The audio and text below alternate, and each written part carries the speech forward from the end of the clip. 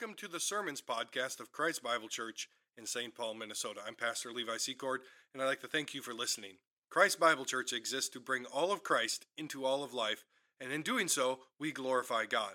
This podcast series is not meant to be a replacement for the local church. It is not meant to replace your regular gathering with Christ's people across Christ's earth. And so we encourage you to use these sermons to bring glory to God, to bring all of Christ into all of life, and to strengthen and encourage one another in His name. With all of that in mind, let us turn our hearts and our minds now to the preaching of God's Word, and in it may we see and glorify and emulate our Savior.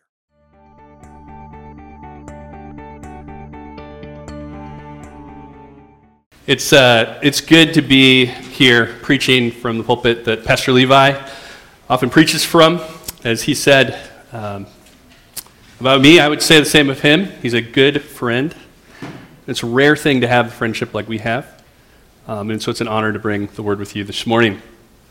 Now, when I mentioned to the pastoral staff at the church I serve at in Mounds View that I'm preaching here, I was told rather enthusiastically, tell those brothers blessing from us.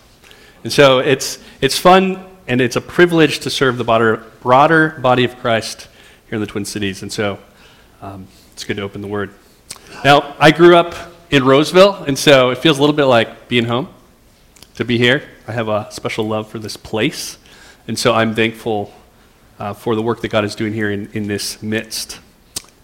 I could say more, but I'll just say this. It's good to be among friends, old and new.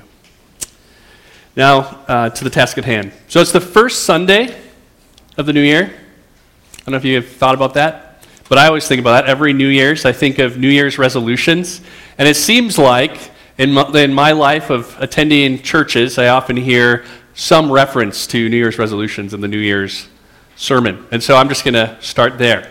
And the text we have this morning, 1 Timothy 4, 6 through 11, really speaks to this idea of training, right? So when we go to how many of you ever go to the gym in January? I like to avoid the gym in January because it's packed, because you have all the people who have New Year's resolutions that want to do that. But last week, I helped a friend of mine move his new refrigerator into his basement, and as I was doing so, I saw he had this nice COVID gym, from 2020 when all the gyms were shut down. He decided to put his money towards building a gym. And on the wall, it said the word grind. There was a poster, and underneath it said, definition, doing small, repeatable steps toward a goal. Grind. Doing small, repeatable steps towards the goal. And the key to achieving a goal really is knowing what are those steps, right? So if you've ever learned a skill like, whether it's playing the piano, there's certain skills that you need to know, right? Your scales and your arpeggios. If you don't know those basics and those fundamentals, it's hard to excel. Or if you play basketball, there's certain skills that you need to know. I was just watching the kids run around in the gym and seeing some of them were working on their dribble. In basketball, you need to know your dribble, you need to know your free throw, you need to know your layup. You know those. You do drills that reinforce those skills, and eventually those come together and become second nature. And what happens when we do that is you begin to have this sense of maturity in playing the piano or basketball. How many of you ever learned a new language? I'm working on a new language. I've been working on it for the last year. And I picked up one of those language apps. And you know what I love about the language app? It tells me the small, repeatable steps I need to do every day. And I know, because I have sentences that are on a Word document that I need to read every day. Do I do those every day? No. But I open up my app every day because it gives me a little alert.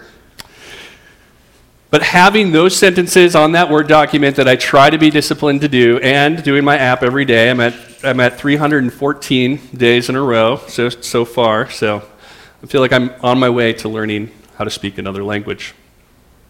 But training is essential for success.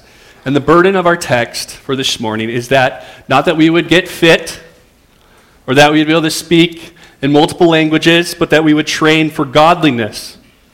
And some of you might be asking the question, well, what is godliness?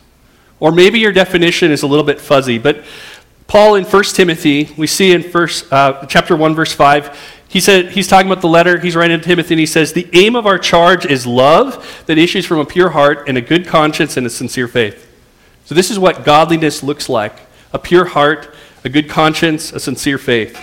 Godliness is the aim of Paul's charge to Timothy, that he would grow up into it. Godliness is the goal of the Christian life.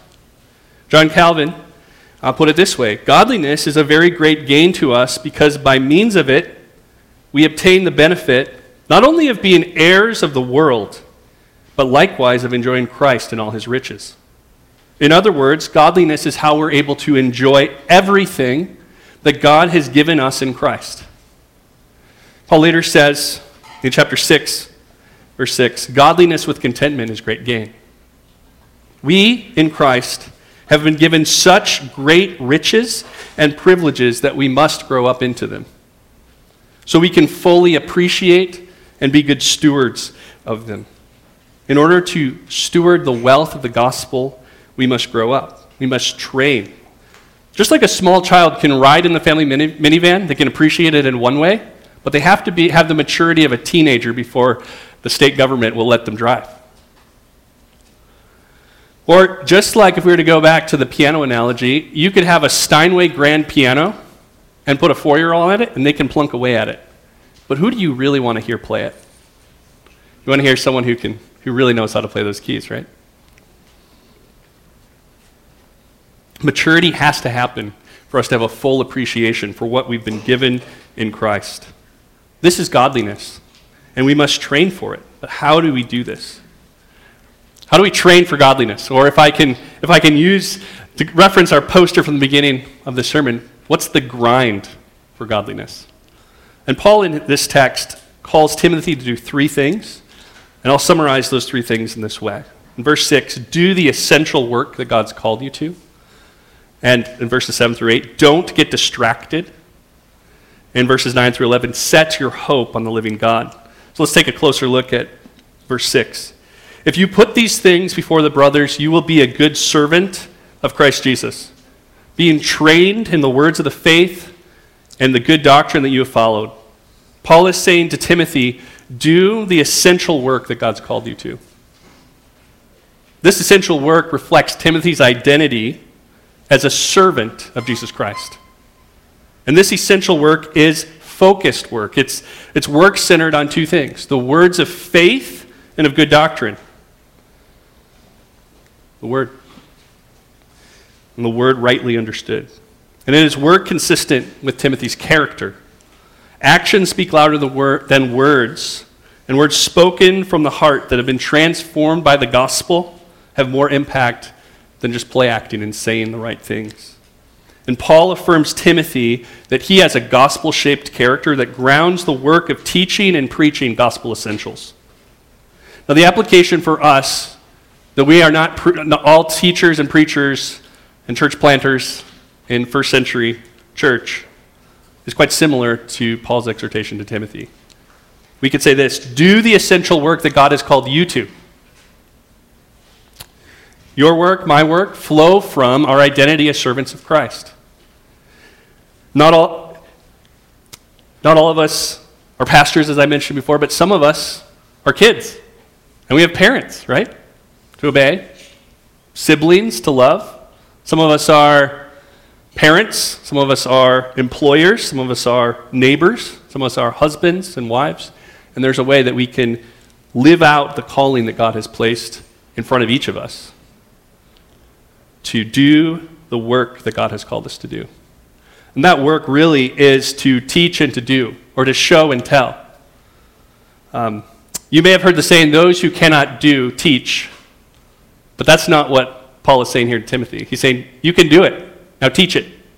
And that's the same for us. As we grow in our maturity, whether you're 5 years old or 55 or 89, there is a calling on us as we do the work of the gospel, as we see God at work in us, we should tell others about what God has done for us and in us and through us. Now we see in verse 7 through 8, it's very easy to get distracted. Now in Paul's day, we have something called irreverent and silly myths. Right? He says, have nothing to do, in verse 7, have nothing to do with irreverent, silly myths. Rather, train yourself for godliness. For while bodily training is of some value, godliness is of value in every way, as it holds promise for the present life and also for the life to come. So there's this call to avoid and not get distracted by things that are not essential to the gospel. Now that song that we just sang earlier today about the 5 solas, the 5 core truths of the gospel, that's a good anchoring doctrinal song to say, stick to those things. Let's be about the essentials of the gospel. We face all kinds of distractions in life. Paul and Timothy's context had distraction, and we have our own kinds. So I would like to think marketer. I tell my kids every time we go to the store, there's people who get paid a lot of money to make us buy things we don't need. And we didn't know we wanted until we saw it. So every time we go to whatever store it is, it's a secret mission. Like we have a mission to get these things and not get distracted. And usually we win. But every once in a while, they get us. They get me. Usually they get me. But marketers love to hijack our time and redirect our financial goals to their goals, right? They're really good at saying, you didn't know you needed this, but you actually need this. It'll make your life that much better. And we live in an age of distractions, whether it's apps on our phones or billboards on our daily commute or an email inbox filled with spam. We're constantly bombarded with messages from others who want us to spend time doing their thing because time is money. And if they can get 5 minutes of our time, they know they can get 50 and probably $50. Marketers have learned to use bright colors available on our smartphones to grab and keep our attention. We may have new technology, but human nature really hasn't changed. The kinds of things that distract us are the novel and flashy, the speculative and the new. This is the kind of thing that Paul was warning Timothy about. Timothy didn't have Facebook Reels or cable news, but he did have irreverent and silly myths. This isn't the first time that Paul has warned about this. It's quite a theme in 1 Timothy. Don't get distracted. People in Paul's day loved to hear the latest gossip and the latest novel ideas. And just like today, such novelties distract us from our end goal of godliness. How many of you have ever set a workout plan for yourself and found yourself spending more time figuring out what playlist you're going to listen to rather than doing the reps?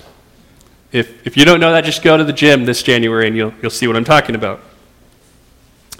In Nicholas Carr's book, The Shallows, How the Internet is Changing Our Brains, he describes how he lost the ability to read books because hyperlinks had conditioned him to interrupt his train of thought. He found himself jumping from one line of thinking to another without following the argument all the way through. In many ways, the internet has created for us the ability for us to be distracted by irreverent and silly myths, all in the privacy of our own homes and in the palm of our hand.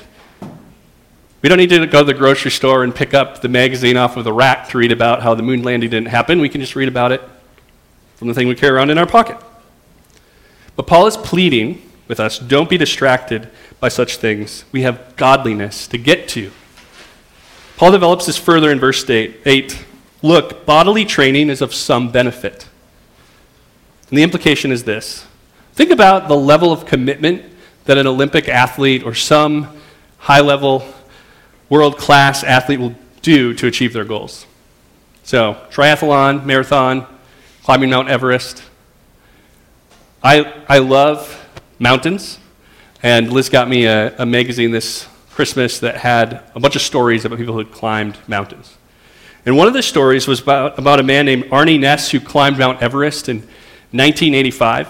And what attracted me to reading more about his story in particular was he climbed mountains until he was about 19, and then he stopped, got into the business world, and did that for a long time until he was in his 40s. And then he said, you know what? I've had enough of making money.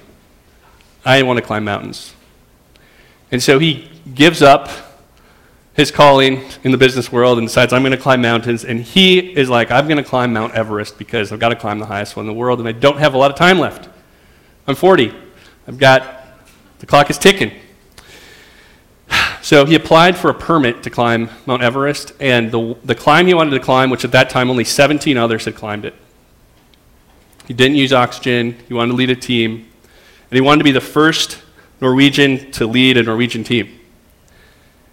And he had to sign up for a permit that was 5 years later. So he would be 47 when he could actually climb Mount Everest. But he was so committed to it, he prioritized his list of things he wanted to accomplish. He said, you know what? I want a Norwegian to get to the top of Everest, number one. Number two, I want the team I lead to get there safely and back. And three, if I can't make it, that's fine. But if I can make it, that would be my third goal. And so he decided, that's my goal. I'm going to get a team there and back safely. And he spent 5 years training to accomplish that goal. Paul's logic here is simple. If people, like an Arnie Ness, will spend 5 years of training for a summit of Everest, how much more are we to give to train for godliness? Verse 8, for while bodily training is of some value, godliness is of value in every way, as it holds promise for the present life and also for the life to come. And we'll see in verse 9 that is probably kind of a pop culture saying. Like Paul's actually quoting something that people would have had resonance with. Kind of like we hear the really terrible saying, like, I'm not spiritual, but I'm spiritual, but not religious. I think put it in that category. Godliness is of value, and bodily training is of some value. Godliness is of value in every way, as it holds promise for the present life and also for the life to come. And there's some truth here, right? So we do train for godliness by devoting ourselves to sound doctrine in the Bible. And we sit together under faithful preaching and teaching. And we pray. We read our Bibles regularly. We practice generosity, giving of the gifts God has given us. We serve others by the strength that God supplies. And slowly, and often almost imperceptibly, God causes the growth. We'll find that in time and in incremental changes, we will grow. If we say no to distractions and yes to sound teaching from God's word and do what he says. The question for us to ask are, what are some distractions that are holding us back from investing in those things? There's a lot of options online for you. Facebook, Marco Polo, Instagram, binging the latest TV series. What does your internet history say about the state of your soul? But in this question, I don't want you to hear condemnation, but an invitation to turn away from the ways that we can fill our time that actually are futile, but to come to the water and drink, because we can draw near to the words of life. Because God is the God of life, the living God. And Paul continues in verse 9 through 10, and he affirms this saying, and he says, the saying is trustworthy and deserving of full acceptance. And there's some disagreement on this, but I think that Paul is referring to that we just talked about. Bodily training is of some value, but godliness is of value in every way. The saying is trustworthy and deserving of full acceptance. For to this end, godliness, we toil and strive because we have set our hope on the living God, who is the Savior of all people, especially of those who believe. We don't strive for godliness in kind of a generic way. But we strive for godliness because our hope is set on Christ. Our hope is set on the living God. The living God who is the Savior of all people, especially those who believe. And in verse 10, we are confronted with the totality of Christ's saving reign and his exclusivity. So Christ is not the kind of conquering king that comes and says, hey, guess what, I'm king, and so you're stuck. You're just going to do what I have to say. But there's actually an invitation right now for repentance. An invitation that our hearts might actually be transformed, that we would be willing and eager to bow the knee to the conquering king. That's unusual. He's not a king who comes first to bring judgment, but he's a king who's come that we might have the opportunity to repent and turn to him. And that time is now. There is a time when judgment is coming. But Christ is not a coercive and manipulative king, but a gracious king who eagerly is extending right now a gracious invitation. He says, come to me, all who are weary and heavy laden, and I will give you rest for your souls. He's the king who says, I am the vine and you are the branches. Whoever abides in me will have life abundantly. Because Jesus is the living God. That's his invitation to each one of us this morning. So whatever it is that you're finding pulling you away from that from Christ alone, here this is a call from him today. It's not too late. Turn to him now. But in the book of Numbers, chapter 21, there's the account of Israel's wandering in the wilderness. They've just been rescued from Egypt. They're wandering in the wilderness, and they're complaining. They're grumbling against their Savior. And serpents come, poisonous, venomous serpents come and begin to bite the people of Israel, and they're dying. And there's confusion, as you can imagine. But God, in the midst of that confusion, speaks to Moses, and he says, Moses, make a serpent out of bronze, put it on a pole, and tell the people, look at this serpent that's been raised up and live.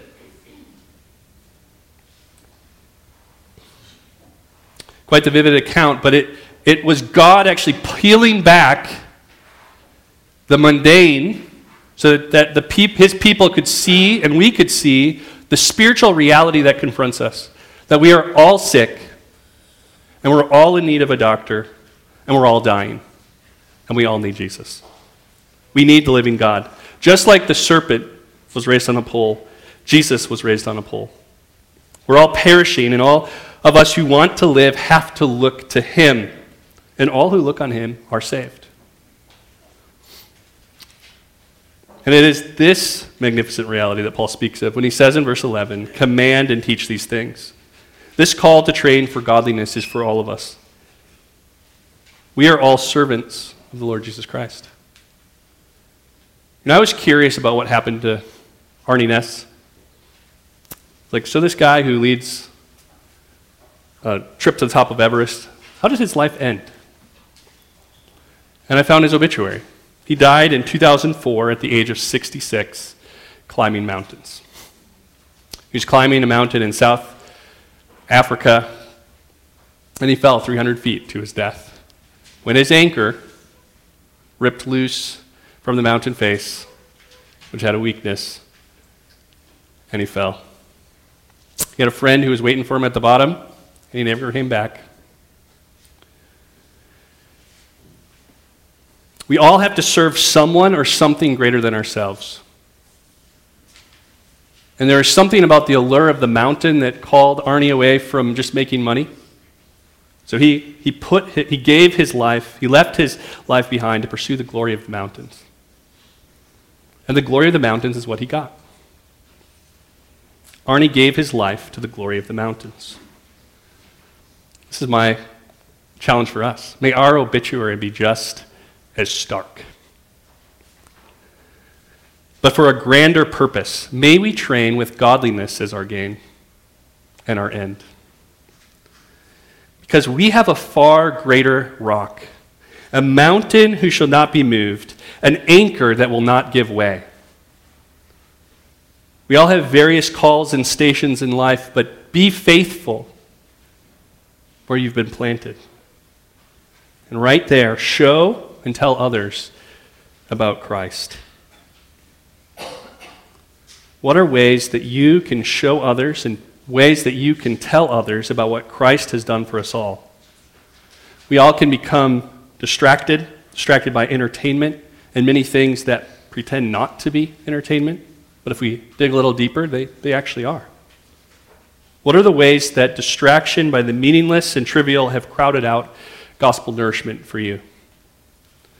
We each have a call to commit ourselves to the work of training for godliness. If people will reorient their lives around something as grand and yet temporal as mountains, how much more ought we to train for eternal gain? And what an eternal gain. What a blessed hope, because we hope in the living God. Let's pray. Gracious Father, the God of hope, the living God, the mountain who should not be moved, bring your Spirit to fall fresh on us, Lord. Make us see ways that we can grow in godliness. Call us, Lord, in your mercy to repentance, to turn from those ways that we have put our eyes to other things, been drawn away from being purposeful but aimless. Invigorate, Father, invigorate us, Father, as we pray. Make us purposeful in our walk. Give us a vision for the godliness that you would have us to strive for. And in Jesus' name we pray. Amen.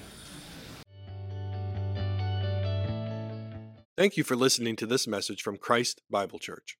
Remember, this world is dripping with meaning because Christ created it, He sustains it, and He is reconciling it all to Himself. Now go and live out that glorious truth.